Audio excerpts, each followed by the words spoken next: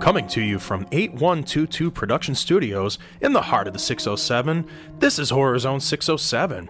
Like us on Facebook and follow us on Twitter. And remember, you can always join the conversation using hashtag HZ607.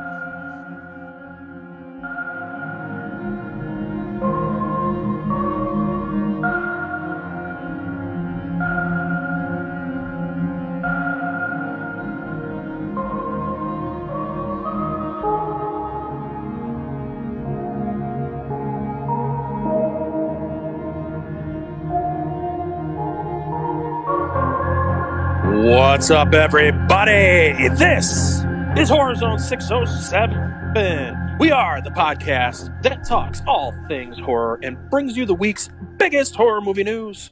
I'm Mike C, coming to you for one of the last times over here at my Studio 13 because I am fully vaccinated, and in 2 weeks, I will be returning to the 8122 Production Studios. That's right. There's going to be a parade. There's going to be all kinds of confetti and cupcakes and all kinds of fun stuff that's going to be going on when I return. The professor's saluting me right now. I can actually see him. He's saluting. He's so excited.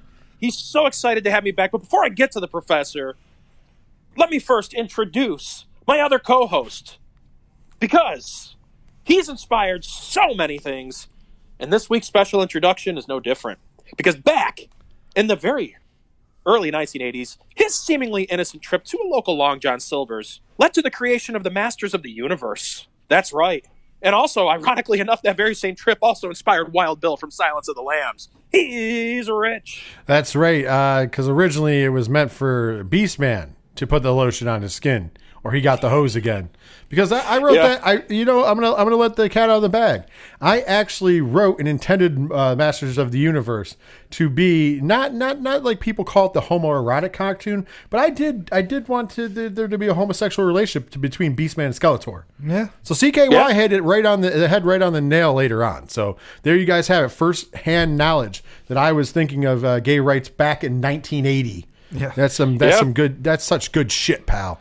And Mike, really speaking of which, I know that you're excited because in 2 weeks you can return to skiing, because we all know you love to get that snow on your face. Oh. Hey. Wait, isn't Beastmaster 2 basically Masters of the Universe, the movie? Yes, absolutely. Yeah, yes. And that's, a lot of people don't realize this, but that's what we refer to Rich as is Beastman. Beastmaster, Beastman. Beastman. I mean, I don't have quite that much hair, but I am pretty hairy, so it would work. Well, it is what it is, and I can't wait to be back. All the pomp and circumstance that's going to be surrounding it, I expect nothing less than a giant welcome from you guys in the studio when I get there. Yeah. It's going to be huge. It's going to be huge. It's going to be pants off. It's going to be exciting. I have it on good authority that when you return to the studio, the professor is going to punch you right in the dick. Probably. There's a very good chance of that. And you know what? It's time to pull back the curtain here a little bit here at Horror Zone 607 because, Rich knows this because he's the one that sends them to me. But we get thousands upon thousands of letters and emails each and every week asking what his real name is. And this week I am happy to reveal that the professor's real name is Professor Sherman Tinklefist. But he is the smartest man in horror podcasting. Welcome back, Professor. Well, thank you. It's good Mr. to be Tinklefist. back. Yes, Professor Tinklefist. Is it Tinklefist? Tinkle Punch? Tinkle? It's technically not Mr. Tinklefist. Technically Professor Tinklefist. Well, I legally changed my last name to my boxing name, Tinklefist. Because Tinklefist, yes. My punches land like a light rain. Something to be not proud of. Yeah, that's really not. By the way, I got a question for the professor before we go any further and get into the news and everything. Professor, have you been listening to this show lately? No, I actually have not. All that Mike C. I haven't listened to the last two shows. Mike C. All that hard work was for naught. Yeah, I figured as much. He's a team player, and I knew this. Well, no, just incredibly busy. But yeah, I have not listened to the last few weeks episodes. Oh, we got to rectify that because we gave you some lovely shout outs. Oh boy, lovely shout outs. Well, I'm looking forward to including Mike C does a grade A impersonation of you. Yeah, that's true. But we'll make him listen to the show. Mike, don't do it now. We'll let him do. No, listen I won't. To the show. I know I won't. But I want to be surprised. You know what? We'll be hearing it coming up when I ask the trivia question. The last response two we get every week. The last two shows, right? The last two shows. They were a lot of fun. At your expense. Anyways. Excellent. With that I've gotten being some good said. feedback about last week's show in particular. Oh, awesome. I would expect appreciate no it. less. Good, such good shit, pal. So with that being said, Mike, I think we can not skip the volleying around because the professor's back. So I think we should jive right into the horror news because unlike last week, we got a shit ton of news.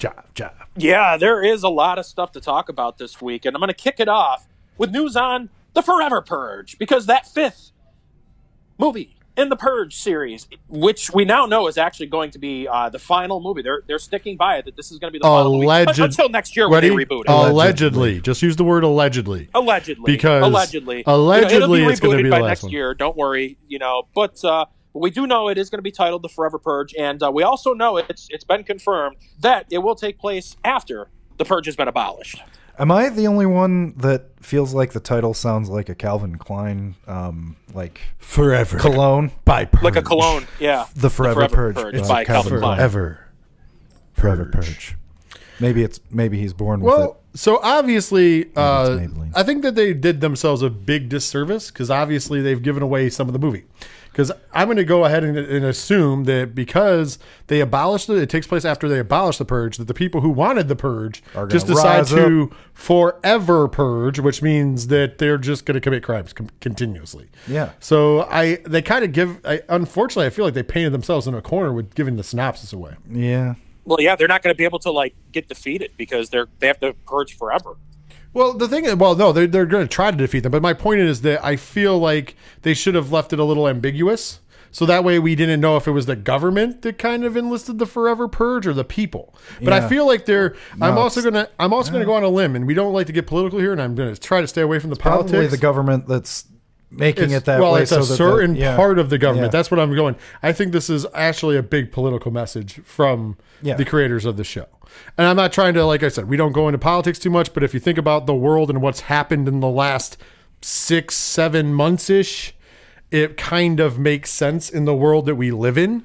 So I'm actually feeling that is what they're kind of going for. They're going for They intentionally do this. of the founding fathers, which is we know is now Our new founding The new fathers. founding fathers is a political party. It's not. I guess it was based on some people, but it's a political party. We've gotten this over the course of the TV series and the other movies. So I feel like whoever was in charge from that party that loses the purge, they're still loyal to that person. Successionary, if you will. Yeah. So I think that's what they're going with. So they're kind of mixing in horror with real life, which is a good thing. And they've done it.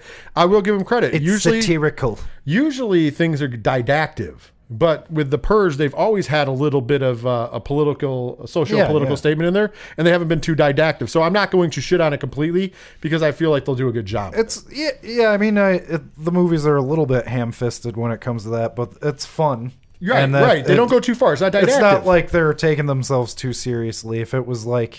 They don't pull out the soapbox and go, look at me over here. I'm telling you this is the way of the world. Yeah. They don't do that, which is good. That's being didactic. So I like it when they sneak it in there and still make it a point, but at the same time, leave it to the viewer's own imagination what really is going on. Yeah. Am I the only one that still wishes that they would have stopped with the film series and kept on with the TV series? Nope, I'm in for the TV series long haul. I haven't watched the show yet. You know what I would have loved to see? Loved it. Listen, you know what I would have loved to see? That show gone over to HBO Max or Shudder and done in a rated R form. Yeah, although it was pretty R-rated. I like what they did. They were dropping F-bombs and everything on USA. Because what time it came on? Because it came on after 10. But I will say, but I will say this: I think that they did the coolest part about that though is they kind of hid some of the violence.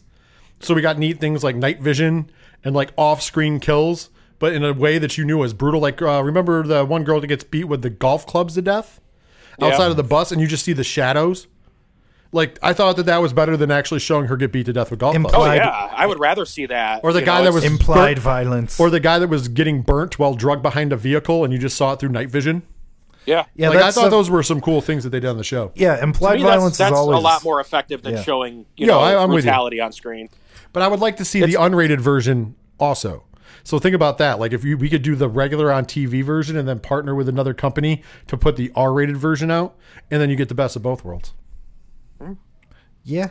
I can see where you're going with that. And all the money in the fucking world, man. Why are you dropping the ball on us like that, Purge creators? Yeah.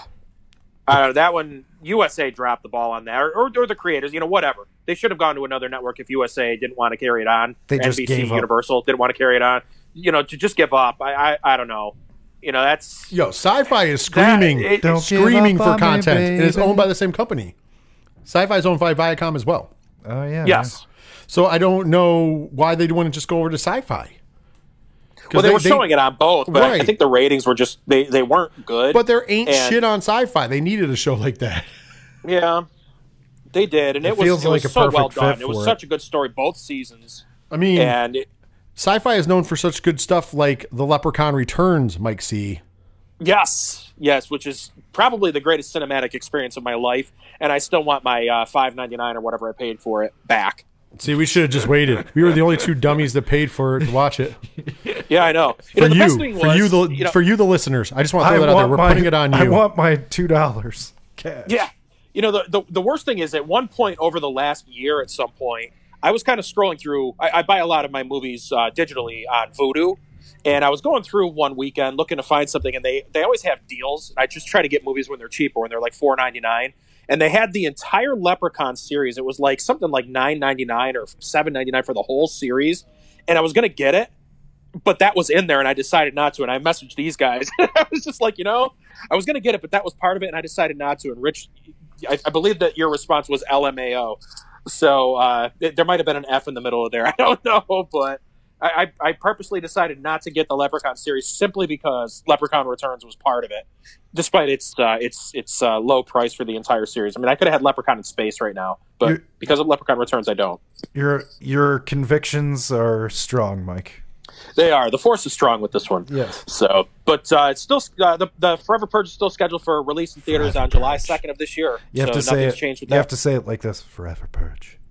The Forever Purge. The Forever Purge. By Calvin Klein. You have to say it like Morgan Freeman should do the voiceover for that. Morgan Freeman should do. I think that would be much better. Anyways, moving on. Speaking of dates of movies that are going to be released in theaters, on August 13th, Don't Breathe 2 is still scheduled for release in theaters. The first image of that film featuring the blind man surfaced this week. I don't know if you guys had a chance to see that or not. I did. The premise for this one, he's taken in a young not a blind girl, a young woman, and they're just surviving out in the wilderness. He's laying low after the events of the first movie, right? And yes. Which is weird because he's not a good fella. The first one he wasn't. It sounds like this one, from what I'm hearing with this one, it's going to be a very different movie than the first one. Yeah. And well, I do believe he's going to be the hero in this one. Well, I'm wondering. There's got to be some sort of twist to it. I'm wondering if the girl is intent, like whether or not, because wasn't he trying to like have a child, or in the first one he was impregnating? So, spoiler alert for anybody that still hasn't seen the first one. It's several years old now, so... Yeah. There's a girl and two guys that break into this house. They know that there's a blind man living there. They have no idea what he's capable of. And as the events unfold, Jane Levy, who plays the girl that's kind of the criminal that's in there, as she tries to escape him, she finds like a torture chamber in the basement, and there's a girl chained up in the basement. And she feels bad for this girl, and she's trying to help this girl get out. And come to find out, this girl, I believe, was in a car accident or something like that, and it killed the blind man's daughter.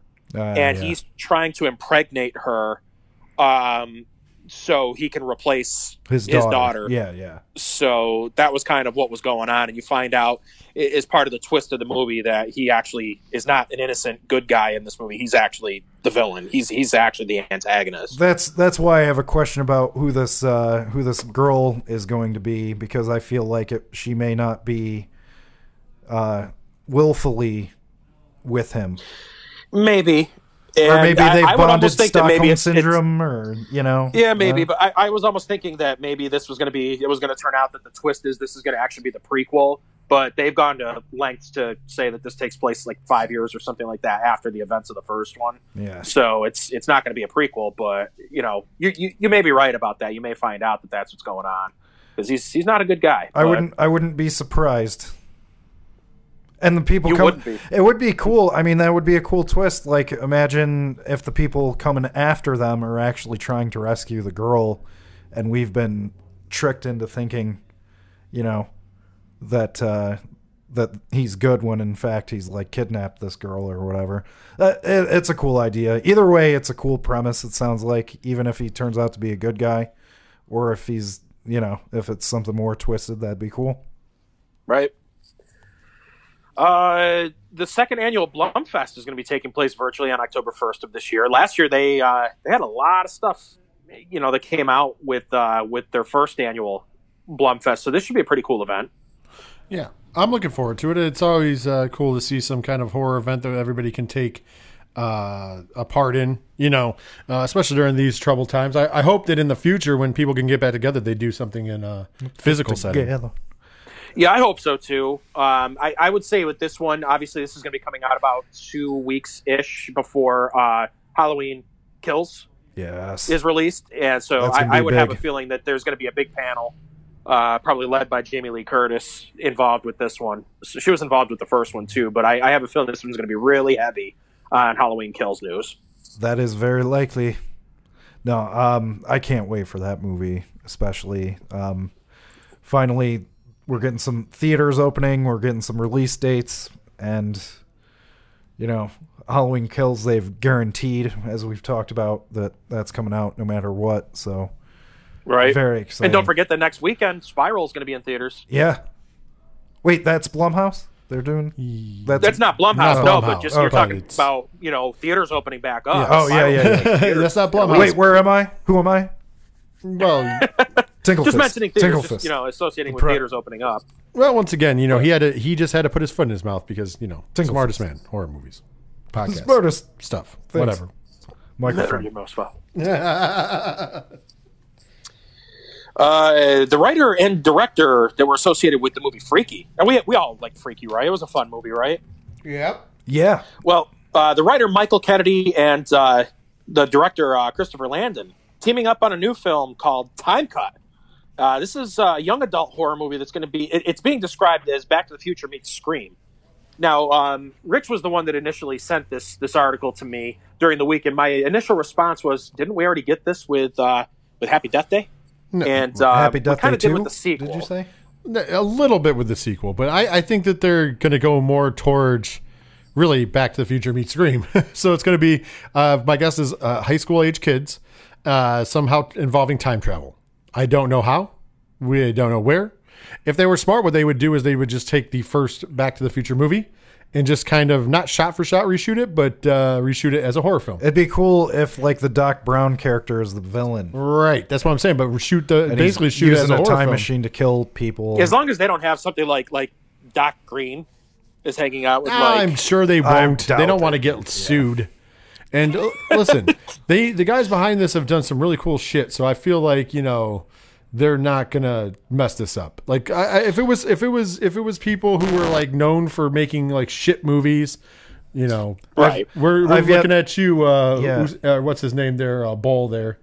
Oh, you Bull, you Bull, or yeah. Be careful because you might want to fight us. Yeah, I know. But yeah, we're looking at if it was him, then I would understand that. I'll unleash the Tinkle Fist. Yeah, exactly. We're ready for you, Yui Bull. You come fight Professor us, Sherman and then we're going to send over Plap, plap, plap, plap, the plap, Tinkle like Fist. like a light ring. Then he's going to ask you. He's going to ask you if you want some more.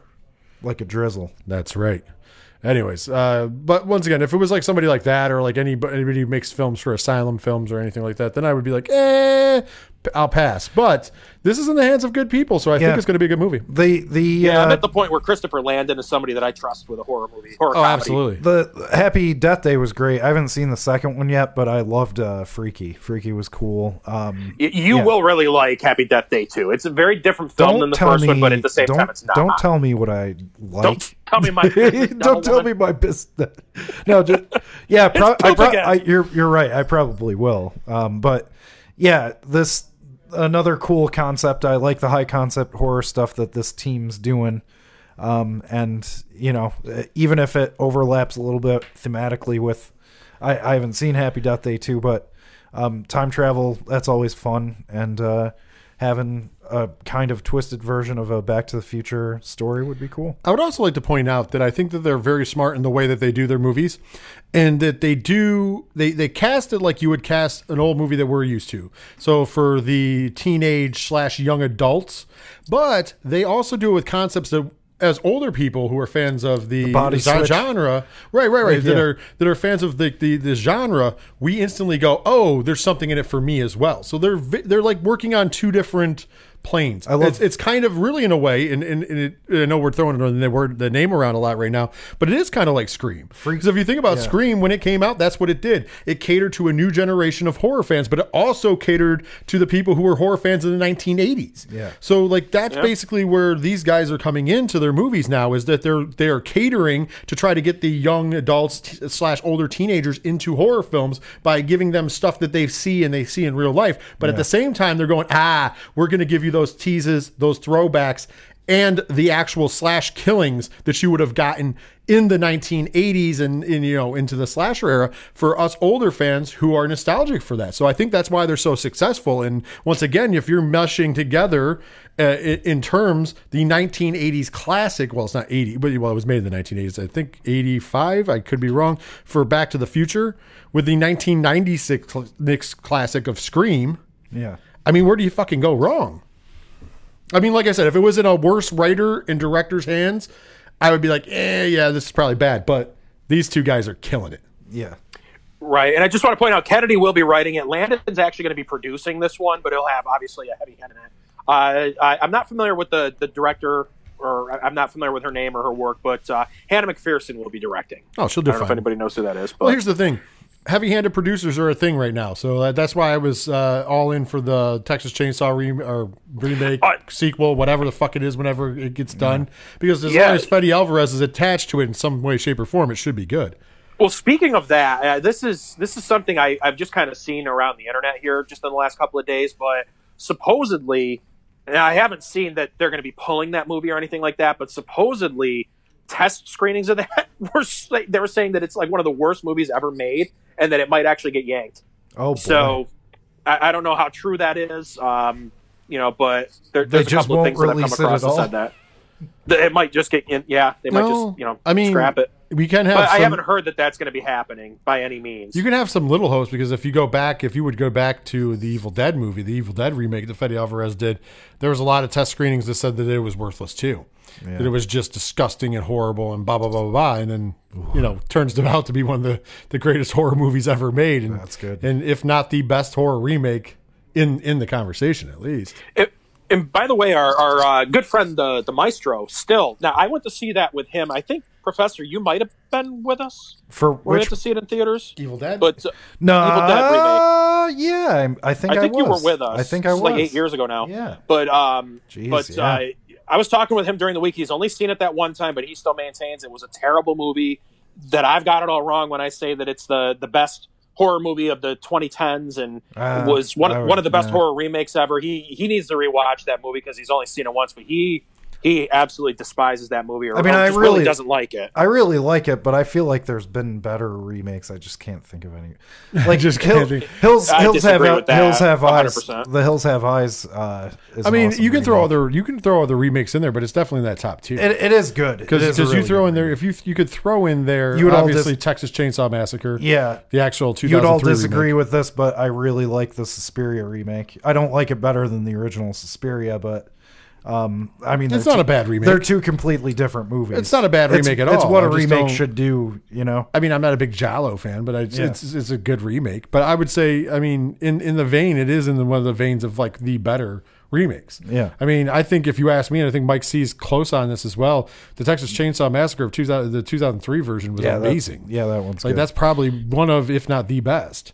And Evil Dead doesn't fall short from that. The Crazies is another one, 2010. The Crazies was it was phenomenal.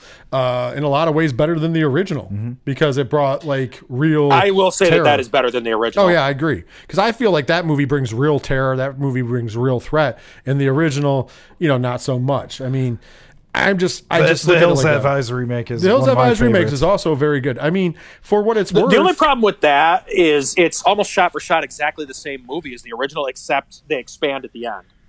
Yeah. In the end, that makes a big difference when It he's does walking make a around big that little difference. village. Yeah. I But guess. Which, by the way, I don't know if you guys knew this or not. When he's walking around in that village, you know the one mutant guy, the big guy's walking around with like the headgear on. yes. Yeah. He's like, do you know who that is? Is it Berryman? I just recently heard who this was. Do you know who that is? No. Greg Nicotero. Really? I never would have known. Well, he that. likes. You'd He never likes know to by get. looking at it. He likes to get involved. I'm serious. got involved really, with that one. well, I'm just saying he really does like to be put on screen and made up and shit. It's kind of crazy, but that's pretty awesome. Yeah. For that matter, for Wes Craven remakes, I was also a fan of the Last House on the Left remake. Yeah. I like that. That was a Yeah, way that's more better than brutal. the original, too, That's a by way more far. brutal movie, and I always explained it. Think about it this way: in the '70s, it was okay to have all that sex in the movie, but they shied away from the violence a little bit. Yeah.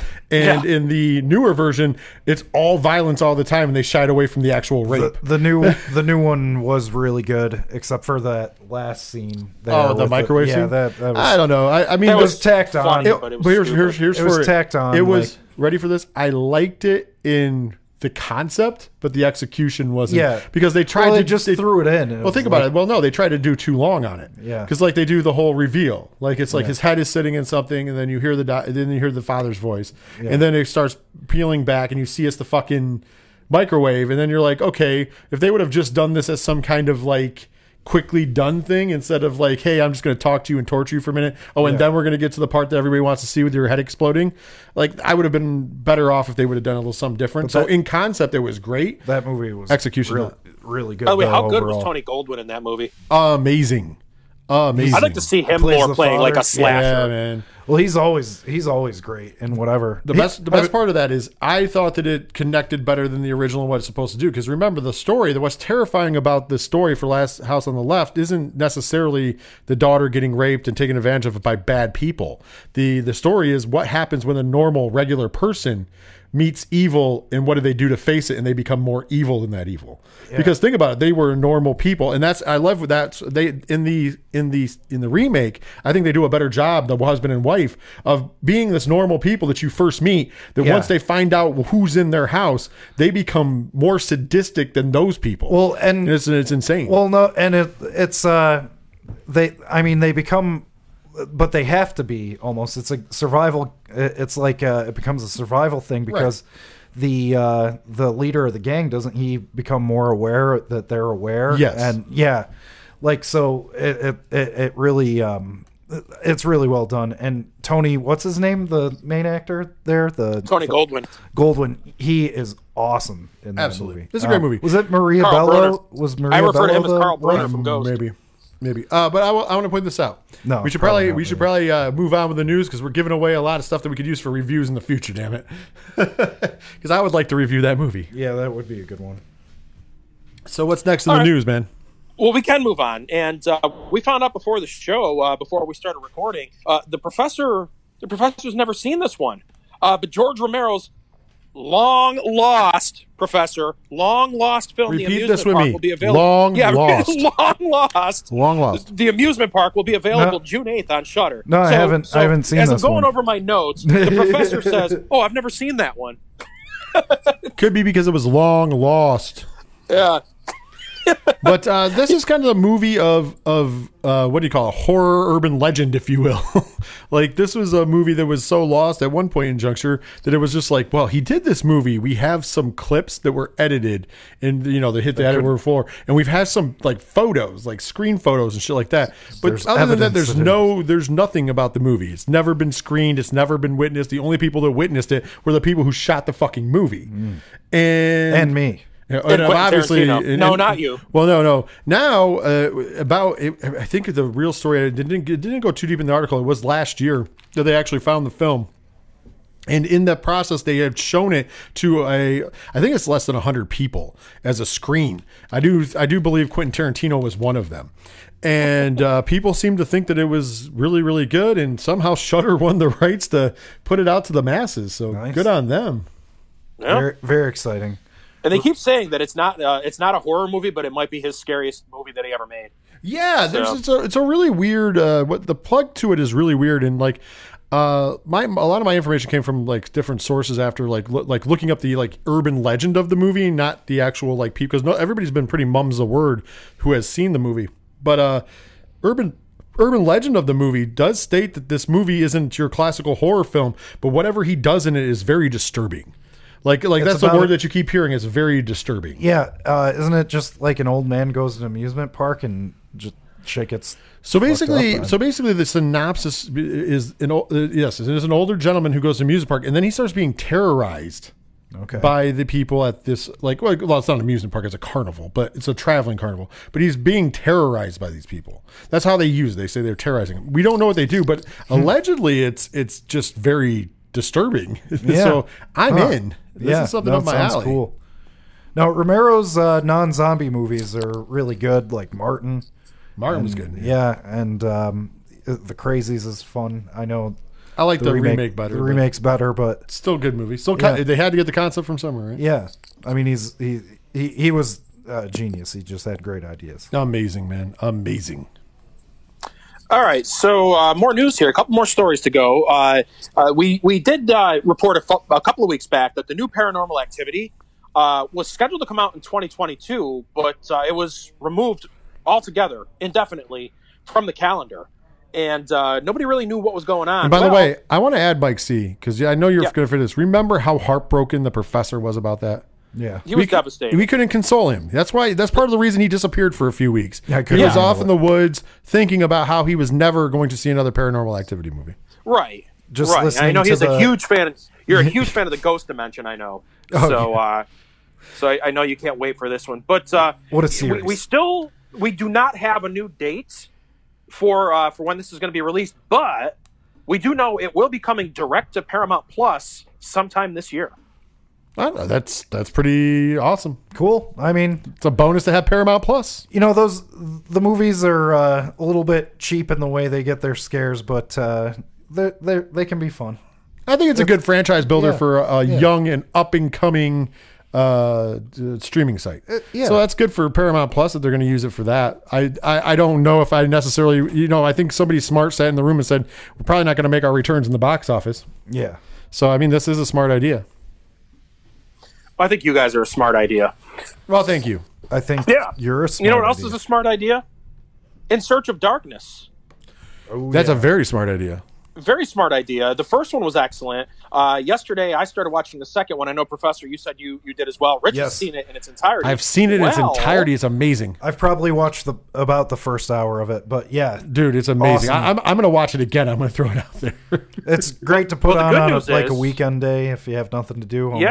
Yeah. Well, there's even better news than In Search of Darkness Part 2, and that's In Search of Darkness Part 3, which is already in production. Sweet. What? The 90s? You better believe it. Is it going into the 90s? It didn't say. There's no news as to what it's going to cover, but it's in production. Hey, I'm Put that in your pipe and smoke it. Well, that's terrific. I'm effing in. Yeah, it's the first one's one of the best horror documentaries out there, and the second one is the same. Already, I feel like the second one is a very good companion flick to the first film. It's as good as the first one. They added a couple of new voices. They talk about different films. Obviously, they've got more people participating. They have more people, and they do some new different things. Like there's a couple different people who they sit down with at length about their careers. Yeah, and one of them is Robert Englund. Yeah, so that was pretty cool. And Tom Atkins. Tom Atkins is a part of it. Chris Jericho. They do recognize him as the AEW World Champion at the time. So whenever they shot this, he was still World Champion of AEW. But Chris Jericho is a big part of this as well. There's a lot of cool things on there. My goal is to get big enough that we can be a part of, the fifth or sixth one when it starts falling off. It got me interested. It got me interested in rewatching Friday the 13th Part 2. There was a whole big section of the opening of the movie about Friday the 13th Part 2 being super scary, and I was like, I haven't seen that in a very long time. I think I need to revisit. It's super good, by the way. Yeah. They also talk in length about Nightmare on Elm Street Part 2 during the movie as well. See, I love Nightmare. I love Nightmare on Elm Street too. Well, they go into all the meta stuff that people might have missed out on. It's a fucked up movie too. Oh yeah. Like that party scene. I will say this: Robert Englund says that the only thing that he said he loves the movie, but the only thing he didn't like is that it took Freddy out of the dream world. He was like, and all they really had to do is add one scene of the two of them sleeping. and then all the rest makes sense. Yeah. And I was just like, he's not wrong. Other than that, he said he loves the movie. He just, the reason his detraction is that you should never take Freddy out of the dream world. And he basically then said that, all you had to do is show the two of them or one of them or whatever sleeping. Yeah. And it takes care of everything. I mean, other than the first one, it's the scariest one. Other than the first one in New Nightmare, it's definitely like Freddy's still like I don't remember him being too goofy in part 2. He's not goofy in 1 or 2. He's not at all. 3 when he starts getting. If anything, he's goofier in the first one. I was going to say, one. Part 2 is more serious. He's a demon, and he's taking over this kid. And, he's very evil. I mean, come on, even the things he does that are for kicks, if you will, is like peeling back the skin on his head to reveal his brain. And then, that party sequence is awesome. There's another great documentary on Shudder. Another good one. Scream Queen. Yes. About the lead actor in Freddy Nightmare on Elm Street Part 2. Yeah, it's a really good documentary. Yeah.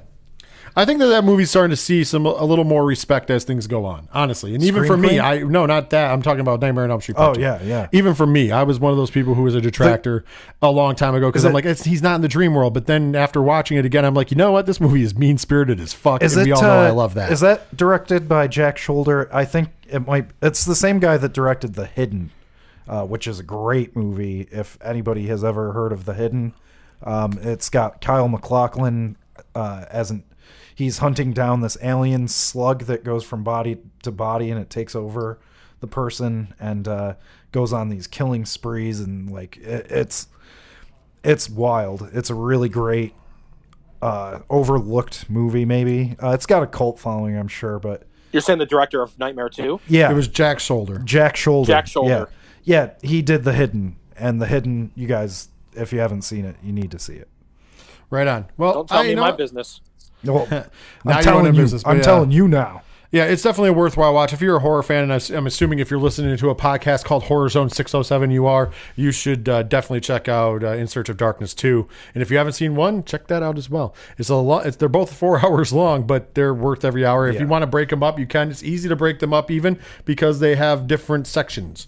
So like as you go through, it like takes you through every year. They go through different movies in the year, and then they'll have subsections, like I pointed out, where they do a thing with Robert Englund. They do something about Friday the 13th 2. They also do something about Nightmare on Elm Street 2. There's a bunch of them. Yeah, there's too much. There's a lot in this movie, man. And there's a lot of cool stuff that they nod to in movies that you may have not seen. I mean, that's how we ended up reviewing The Burning, because I watched In Search of Darkness 1, and they talk about The Burning, and I'm like, I've never seen it. And I watched it that weekend and went, all right, I need to talk about this movie. Don't forget, one of these days, the professor is going to finish watching that movie and do a review on it. Yeah. Whenever you're ready, I'm ready to go. All right, last piece of news we got for this week. This one is one that I am not looking forward to seeing, because the first the original movie, it wasn't that it scared me, it just disgusted me, which is something that not many movies do, and this one did. But Faces of Death, 1978's Faces of Death, is being rebooted by Legendary Entertainments. First shocking statement. Legendary is producing this. That's the first shocking statement. And the people behind the reboot are going to be the people that produced, they're the filmmakers anyway, that made the film Cam, which I have not seen. I have not seen Cam. I have not either, so that makes a trifecta. But I have seen Faces of Death many of times, and I am like Mike, I'm not disturbed and grotesque by it. As a matter of fact, I am one of those assholes who showed that to my friends and led them to believe that it was a real snuff film. Yikes. And even the subsequent sequels. And of course, they believed it hook, line, and sinker, and they were terrified of it, and the reaction was great because it's not a real snuff film. It is technically the first, if you want to give it credit, it's the first mockumentary in the horror realm. There is a couple news we were talking about before. There's like less than 5 minutes of real footage of some real deaths, which were taken from newsreels. Outside of that, everything else that you see is movie magic, including the suicide. I mean, hell, if you go onto the IMDb now, you can see the credits for all of the actors who were in the movie and what they did. One of them is suicide victim. I shit you not. And of course, I have yet to see it, but my interest Michael is Carr plays the lead coroner, Dr. What is his first name? Gross. It's Dr. something Gross. And Francis. It's Francis B. Gross. Yeah. So it's Dr. Francis B. Gross. So Frank B. Gross is your doctor, and he's played by an actor named Michael Carr. No, it's played by a guy named Michael Carr. So obviously, right then and there, you know it is bullshit. But back then, Johnny Be Good. Back then, and Mike can attest this, they for the longest time sold it as real. They sold it as a documentary on different deaths, and they even made, you think we're up to like 5 of the original line and 7 if you count some of the other ones? Right.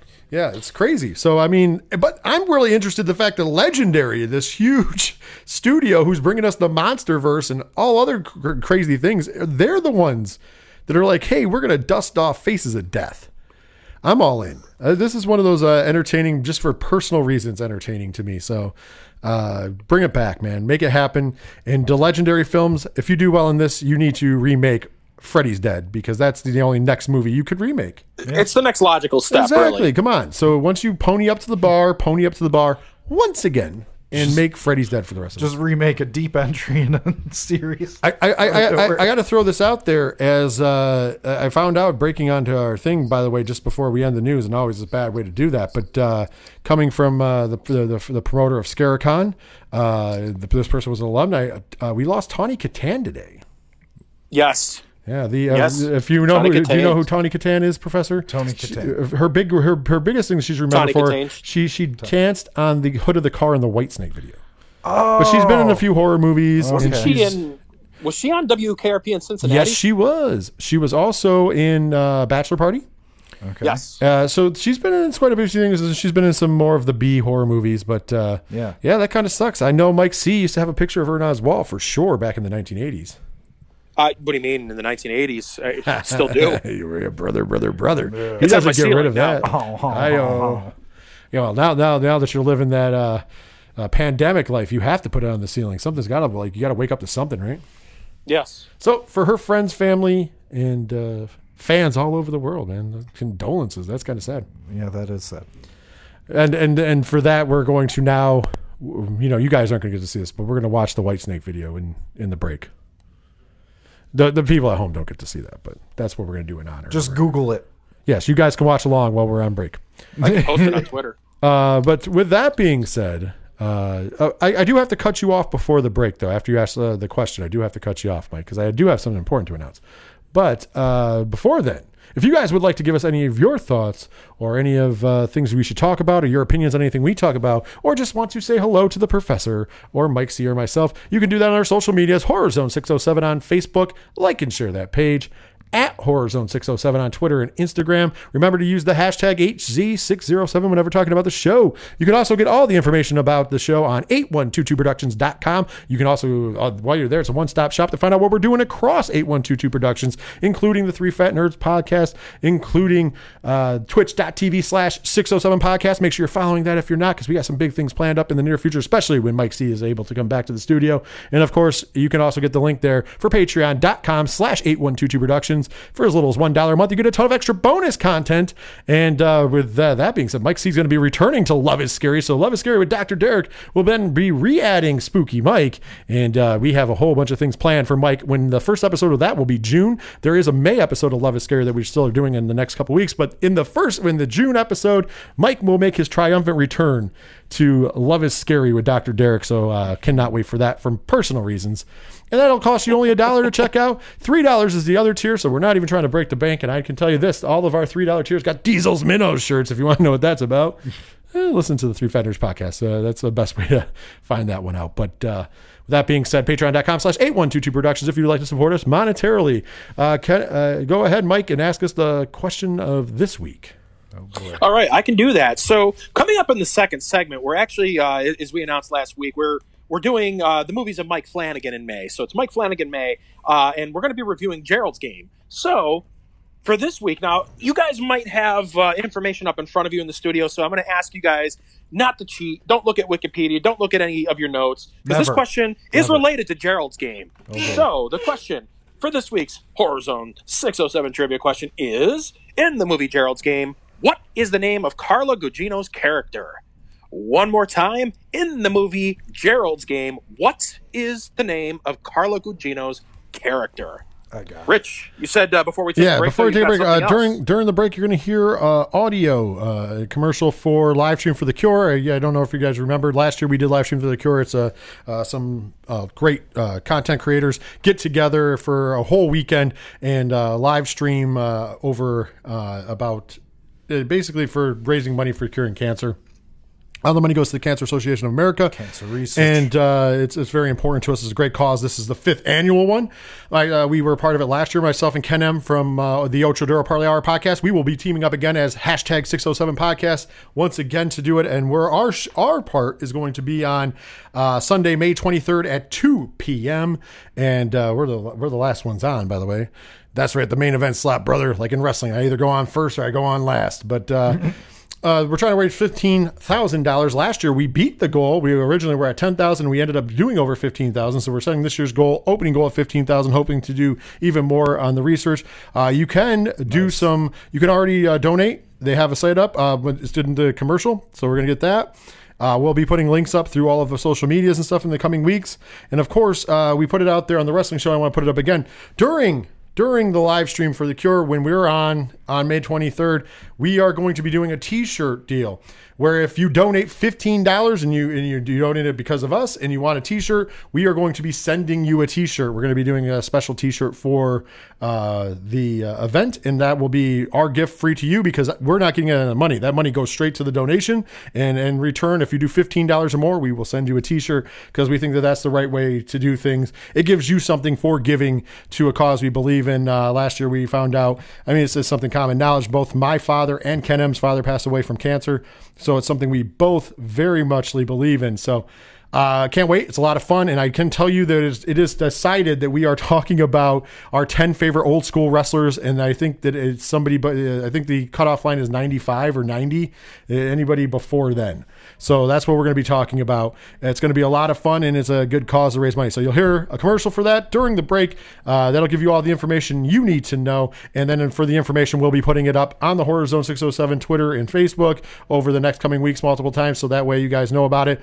And also I'm looking to get a link up on the website I'm going on a little vacation, but by the end of this, I'm looking, by the time you guys hear this, I'll be back. So it'll probably be up on there as well. So with that being said, thank you in advance. And if you guys would like to stop by on the 23rd and say hi, or if you want to early donate or anything like that, because even if you early donate and send me a screenshot that you've done that, I'm more than happy to make you a shirt, because that's kind of like what we'd like to make as much money for them as possible.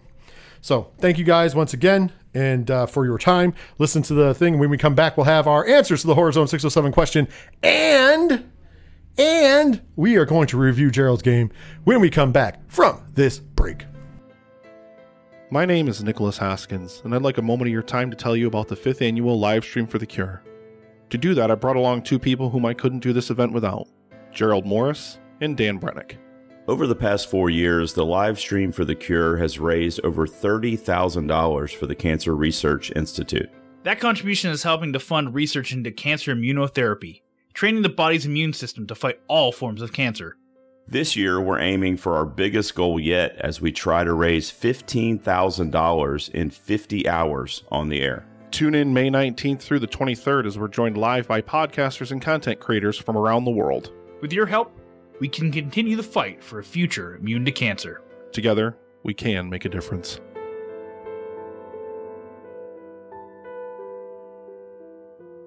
Welcome back to the Zone. Before the break, I asked this week's Horror Zone 607 trivia question. The question is, in the movie Gerald's Game, what is the name of Carla Gugino's character? Professor, you go first. I thought I knew this. It can't be Jerry, because Gerald is her husband. Yeah, they're both. I was like, Jerry. It's actually Gerald. Jesse. Her game. She says Geraldine. Or is it Rachel? I don't know. What did you say? What's your final guess? Jesse. Jesse's your final guess? Yeah, it's wrong. Guess what? I'm going to add it to mine because I think you're right. It's Jesse Burlingame. And I just remember It the is last. Jesse Burlingame. Oh, That is okay. correct. It's not Gerald. It's not her. Jerry. I knew it was The Jerry. reason This is my husband Jerry, and I'm Jerry. we're the Jerry Jerry's. is Jerry's. We're the He's Jerrys. Jerry with a Y and I'm Jerry with an I, or do they want to mix it up and say he's Jerry with the I and I'm Jerry with the Y? That's the game. That's the whole point of the movie. You just gave away the synopsis, you fuck. Jesse. It's the game of Gerald. Good game answer of there. Gerald. I remember the name because I went to school with somebody with that last name, so that was the reason I remember the last name. And I just kind of, when he said Jesse, I was like, I think that's the answer. For once, he accidentally fell into something that was right. Well, I just watched it last night. I say again. for once because, as we know, he usually is wrong. But, I've seen this movie 3 times. I should know it. but this week's Talking Horror is also going to be a review. Of course, we're staying in Mike Flanagan May because it is the month that we have chosen to rep Mike Flanagan movies. And this week, of course, as we told you before the break, and as we just talked about, Gerald's Game will be what we discuss. Gerald's Game was originally put out on the BFI South Bank Festival on September 19th, 2017, but premiered on Netflix on September 29th, 2017. It's got a runtime of 103 minutes. They did not put the budget of the film, and they did not put the box office because there was no box office. Wasn't it? Yeah, it was It was a straight to so it's based on Gerald's Game by Stephen King, go figure. And it was written by Mike Flanagan and Jeff Howard, directed by Mike Flanagan. And as we just started, it stars Carla Gugino, Bruce Greenwood, and the list goes on. I'm a fan of Bruce Greenwood. You are a fan of Bruce Greenwood? Yeah, he was Pike in the updated the remakes of the Star Trek movies. That is true. He plays good. Gerald. Yeah, he's Gerald. He plays Jerry. He's Gerald? He's Jerry. He's the other Gerald in this game. Also in this movie, we have Carl Strucken, Henry Thomas, Chiara Aurora, Kate Siegel, Gwendolyn Mulamba, and so many more. Once again, let's go to give a brief synopsis before we go into our reviews. Yeah, like what the movie's about a couple. I'll put it this way: let's read. I'm going to read the brief synopsis from IMDb, and then you can talk about the film. How about that? Wow. So the brief synopsis we'll give is: a couple tries to spice up their marriage in a remote lake house. After the husband dies unexpectedly, the wife is left handcuffed to their bed frame and must fight to survive and break free. So. Go ahead and add to that, Professor. Yeah, basically that's it. The the end. The end. But it's really cool.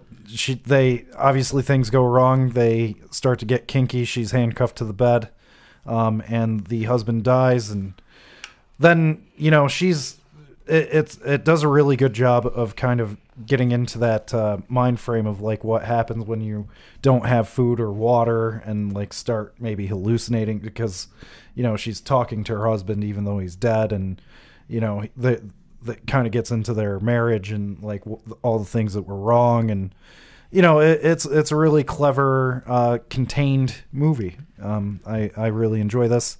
Flanagan again. My first time watching a Flanagan movie was Absentia. I think it was streaming on Amazon many, many years ago. And from there, I was like, wow, that was one of the scariest. That was not the scariest movie, but it's a very scary movie. And pretty much everything he's done is great. And this is just another great thing. And he's great for Stephen King. He's a great Stephen King adapter. Dr. Sleep was great. I just can't. Mike C. Before we go to you, what you want to say about the film, I just want to ask you, how do you feel about the professor's marble mouth answer there? It's just it's a good movie. I prefer his answer to the trivia questions usually. I got to point this out. The professor said it was great numerous times, and never once did I feel that in his voice. It's great. No, it's just really well crafted. They do a good job of just maintaining a lot of suspense in a small contained area. It's just really a cool survival tale, and Carla Gugino's excellent. You did a good job. I just wanted to bust your balls a little bit. I'm going to keep talking now. All right. So, Mike C., would you like to add to that? Well, I mean, I watched it this morning. Actually, I wanted to wait. I wanted to wait to see it again until right before the show. So I watched it earlier today. It's only the second time I've seen it. The first time I watched it, I did enjoy it a little bit more. I found it to be a lot slower than from what I remember. It was still a really good movie. Carla Gugino has proven time and time again, a lot of times through Mike Flanagan's different things that he's put out, what a great actress she is. And she really, really does a great job in this movie. I will echo what the professor said there. She's an excellent actress.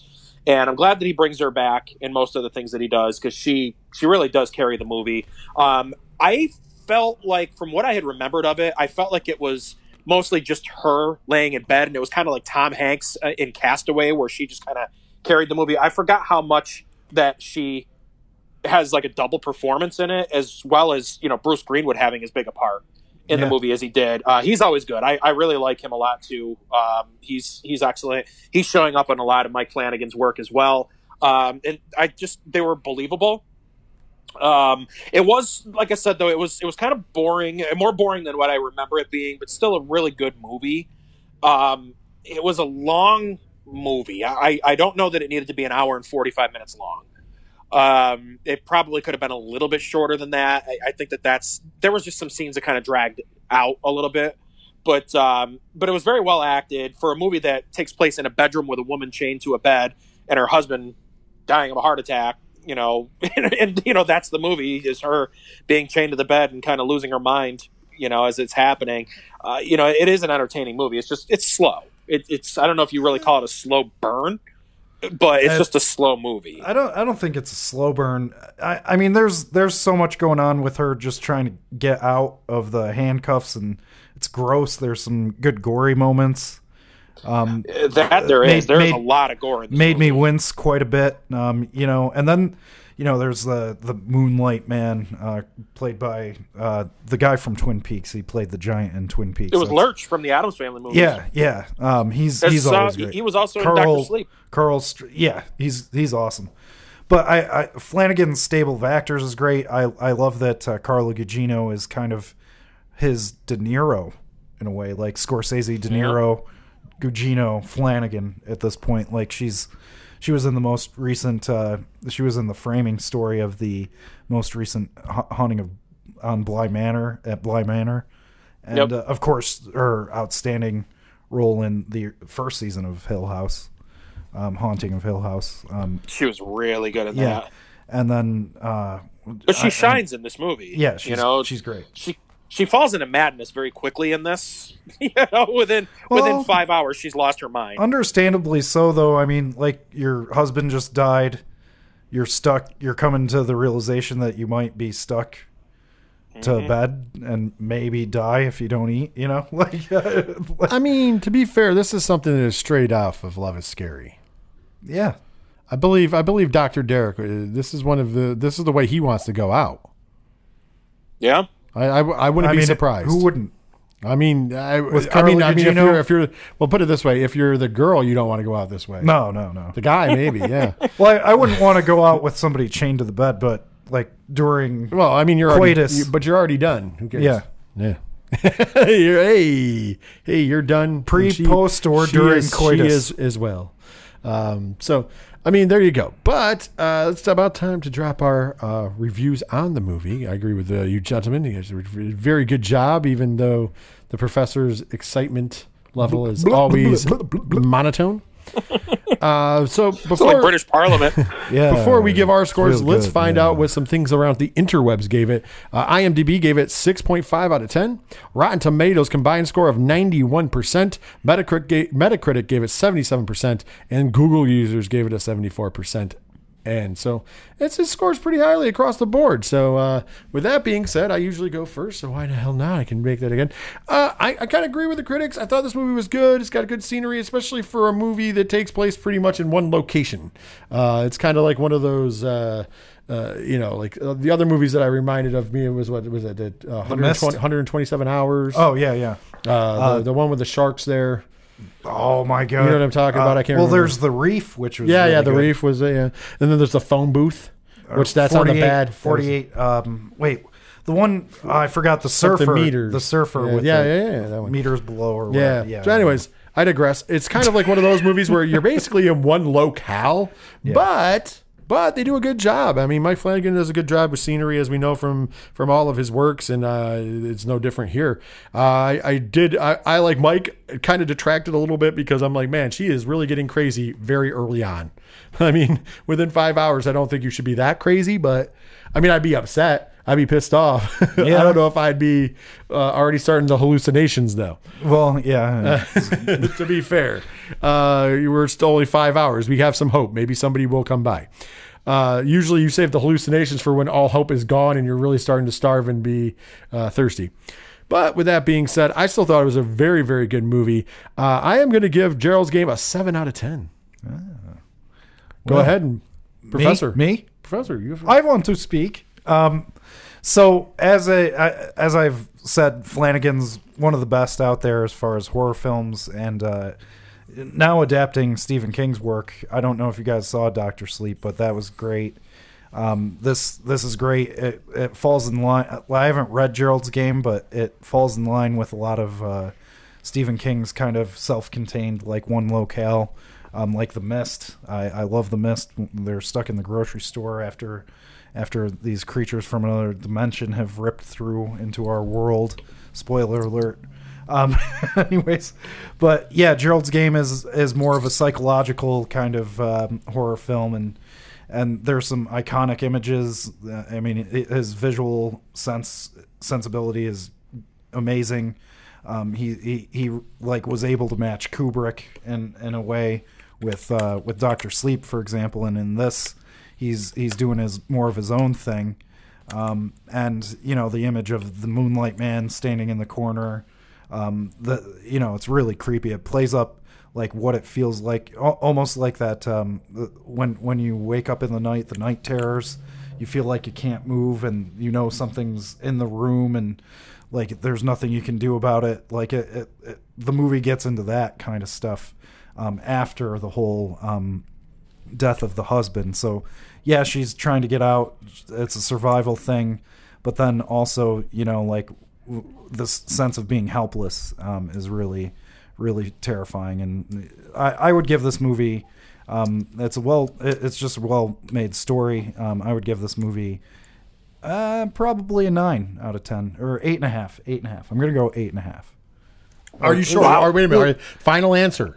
8.5, like an A minus B plus. Okay, because I was confused there because at first you were like, I'm gonna go with. That's not like one of the greatest horror movies. That's fine. I'm not putting you in that hot seat. I'm just saying, I want your final answer because it was 8.5, 8.5, 2.5 come in. I don't know. 8.5 out of 10. Finally, to you, Mike C. What is your final score for Gerald's Game? Yeah, so for the second week in a row, Rich, we have the same score. So I'm going to give it a 7 out of 10.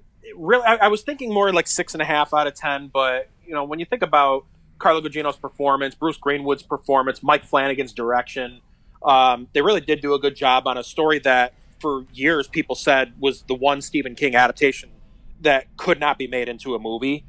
Now, I've never read the story, so I don't know what they mean by that, but it made a pretty darn good movie. Yeah. So, you know, with all that being said, I would say it's a 7 out of 10. I would actually probably want to give it a higher score, but it was pretty slow. So it didn't have a very good rewatchability. Pacing? No pacing? The pacing was a little slow, yeah, and it wasn't as rewatchable as I thought it was going to be. The first time I watched it, I really, really liked it. Yeah. And again, it's not that I didn't like their performances because I thought it was really good. And again, Mike Flanagan, you could see just between, his first movies that he directed in this one, you know, how his style changed and improved. Yeah. But he really is an excellent director, and I really, I hope that he doesn't peak with Dr. Sleep, but that's going to be a hard one to beat. I really do hope Dr. Sleep, man. It was so good. You've seen it, right? Yeah. That scene when they... Hey, we're going to talk about it in a couple weeks. Oh, okay. Calm it down. Oh, man. Yeah, I went to see it with you, Professor. So yeah. I just want to point out, you guys have now tried Where am I? You guys have now tried to talk about the movie we were talking about at the end of this thing. But twice. I think there's just a scene in Dr. Sleep that is devastating. We will talk about it in a couple weeks. Nope. He wants to keep talking about it now, Rich. I just want to say how devastating it is. You know what we could do? We could always do this trick where we mute his microphone. So once again, I think the overall review. I think that here at Horror Zone 607, we think this is a watch. You should probably watch this movie. If you haven't already seen it, you should definitely sit down and take a look at it. If you're looking for a good thriller to get you through the evening, you might not want to watch it with your loved one though, because it might bring up some questions. I'm just going to throw that out there. Yeah, that could. I wouldn't watch it if your relationship's on the rocks. And also, I would also like to point out, if you do have any questions at that point in juncture, feel free to hit up any of our social medias. Of course, we're Horror Zone 607 on Facebook. We're at Horror Zone 607 on Twitter and Instagram, hashtag HD607. You can hit those up, or you can hit up at Big Natty Cool on Twitter, because we always love to take some questions like that for the Patreon exclusive show. Love It Scary with Dr. Derek. And with the fact that Spooky Mike is coming back, we can be your Sherpa on that mountain if you would like. So there you go. There's a little extra benefits there if you guys want to know about any kind of introductory to BDSMism, because I'm sure Dr. Derek would tell you the right thing to do so you don't end up just stuck to the bed. Yeah. Just throwing it out there. But yeah, those are our social medias. Hit us up if you want to talk to us about Gerald's Game, if you agree with us, disagree with us, anything else, or any other reason. So hit us up on the Facebook, on Twitter and Instagram at 3Fat. Wow, I almost said that 3 Fat Nerds. 3 Fat Birds. Sorry, I keep doing too many damn podcasts in one day. At Horror Zone 607 on all of those wonderful podcast platforms. Of course, 8122productions.com is where you can go for all those links and more, including information on everything we do and our friends of the show, like the Ocho Duro Parlay Hour, and of course, twitch.tv/607podcast. There's a link up on there, and you can just go ahead and follow that and make sure you're following there, because we are going to be doing some horror watch-alongs come June. Yes. Because Mike C will be back, so we're going to have horror movie nights over on twitch.tv/607 podcast. Make sure you join us over there. And if you would like to support us monetarily and check out the exclusive show to Patreon, Love Is Scary with Dr. Derek, and soon to be returning Spooky Mike, in the month of June, make sure you hit up patreon.com/8122productions for as little as $1 a month. You get a ton of extra bonus content and you help us support this show. And if you sign up because of Horror Zone 607, when you sign up, drop me a line through Patreon and I will make sure you get a Horror Zone 607 sticker. There you go. With that being said, Mike C., I'm done plugging and shilling all we have to shill. You did it. Go ahead and take us home. We did it. We made it. It's been a pleasure being with you fine gentlemen, especially the professor. You know, it's so good to have you back in the studio. We just couldn't do this without you, man. I know you couldn't. Thanks for your expertise and really for sounding a lot like British Parliament when you were giving your review there. Well, the movie is really good, and that's how you should do everything from now on. Just kind of mumble through everything. Mumbles. But no, for real, it's good to have you back. Can't wait to have your music. Yeah, feature some of your music from the Lone Rangers. Yeah, we're progressing. We just want to get stuff on the social media before we start, so people have a place to visit. You know, when you hear us, you can go look at our website and stuff. That's the stuff we need to work on. It's going to be good. Yeah, it's going to be good. All right, the Lone Rangers. Absolutely, I love the Lone Rangers. You guys, the Lone Rangers are a great trio.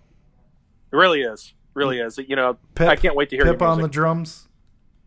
What's that? Pip on the drums. Yeah, it's gonna be. That's what isn't it our good friend Nate that's on drums? Yeah. No, but yeah, I was referencing the movie Airheads, but yeah, I got to call Pip from now on. Pip. Yeah, he's not even gonna know what we're talking about. Nate, don't tell him. You know. Ironically enough, he's the brother of our good friend the Maestro that we refer to and have had on the show before. We should try to get Pip on the show sometime. So, AKA Nate. Yeah, we got a good group. It's coming together. We're just gonna get some stuff finished, and we got songs getting mastered right now, actually, and they have to be mastered, and then we'll be ready to post them online and hopefully, play out live. And we'll be having them featured on the show here at some point, so can't wait to hear it. But that's going to do it for this week. So I believe that next week we were going to be reviewing, if I'm not mistaken, it's Ouija Origin of Evil. Ooh, that is correct. We decided on? That is correct. Okay. Ouija Origin of Evil. So that's what will be what we'll have to look forward to for next week. So we'll be reviewing that, and of course, bringing you all the week's biggest horror movie news, and just all around talking a whole lot of horror. So thank you for all listening. We appreciate every download and every listen that everybody takes, and we hope you enjoy the show as always, and we can't wait to come back next week and do it again. So, until then, for the professor, of course, don't forget his name is Professor Sherman Ticklefist. Sherman for Ticklefist. him, yes. For Sherman Ticklefist and Rich, I'm Mike C. saying, Saya.